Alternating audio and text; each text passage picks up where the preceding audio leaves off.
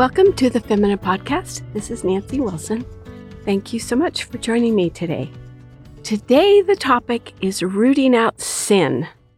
Have you ever noticed that you're confessing some of the same sins or the same family of sins over and over?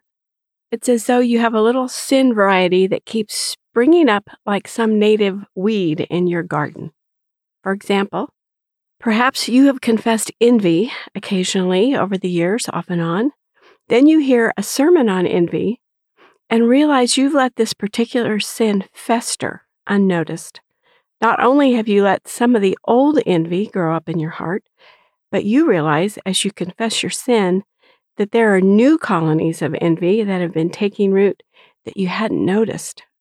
Or, let's be honest, you didn't want to notice. And that's what feeds the sin.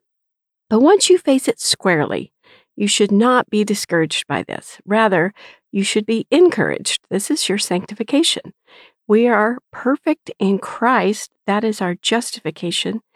But our sanctification is an ongoing process. So be encouraged when God shows you where you must do some spiritual weeding. Don't ignore it.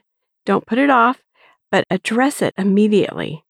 Ask God to help you pull the ugly weed up, root and all. Going with this weeding metaphor, here in North Idaho, we have, among other weeds, the Canadian thistle that invades the gardens.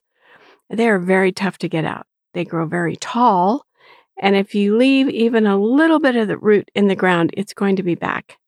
And in order to dig out the root, you have to dig very deep. And these are evil.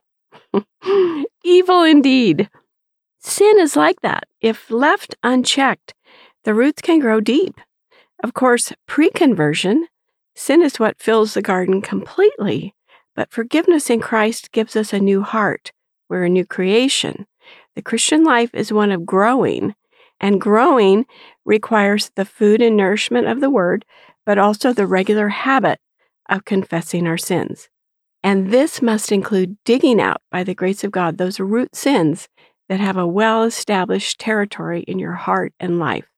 You may realize that you have a deep Canadian thistle of envy that is nested in your heart and become a mental habit you've indulged since you were a little kid. It has just become an overgrown part of your backyard that you hardly even notice anymore.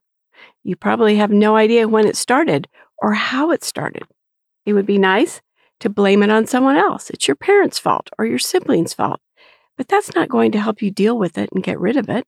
The thing you have to do is quit ignoring it and ask God to help you dig it out all the way down to the very tip of the root.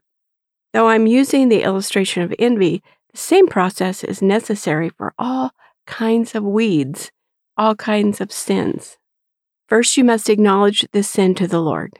Confess to Him every occurrence of it that you can remember. Thank Him that you have a Savior who paid the penalty for your sin once for all. Thank Him for His forgiveness. Then ask the Lord to bring this into focus for you. Pray preventatively. Lead me not into temptation, but deliver me from evil. Ask the Holy Spirit to alert you when you're being tempted, and pray for the power in Christ to resist temptation. This is serious business. Keep at it. When you're tempted to envy, turn the temptation around. Thank the Lord for the gifts this other person has, and thank the Lord that those gifts belong to her and not to you. Then change the subject.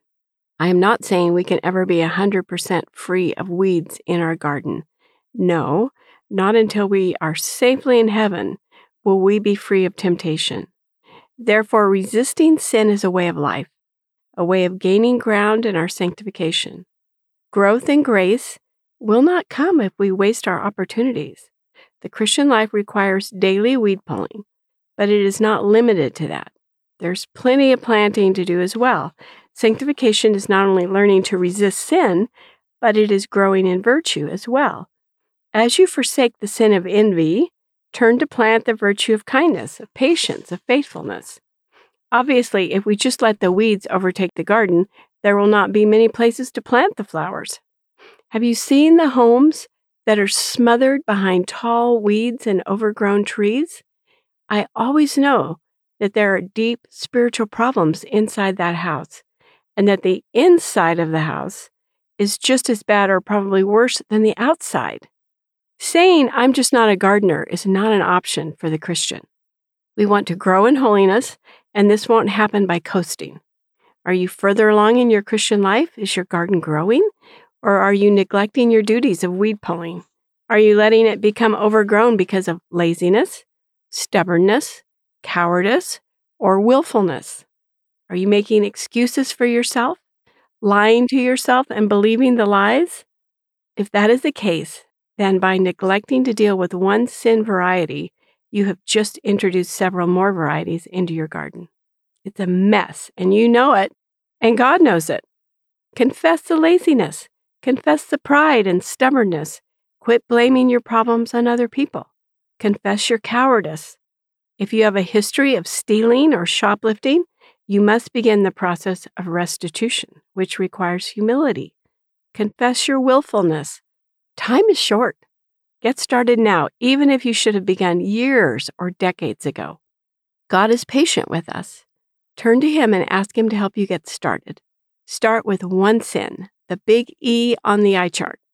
It truly gets easier as you go. God never turns away the one who comes humbly to Him. Ask for more grace. Give Him free rein. Ask Him to do whatever it takes to make you into a fruitful and pleasant garden. Philippians 2:12 and 13 says, "Work out your own salvation with fear and trembling, for it is God who works in you, both to will and to do for His good pleasure." This is the comfort of the Christian life. We work out what He works in. He is at work in us, and it is His good pleasure to do so. So bless the Lord. Thank Him that He is overseeing this whole process, and then turn to Him by faith and get started. Thank you so much for joining me today. I hope you have a fruitful week.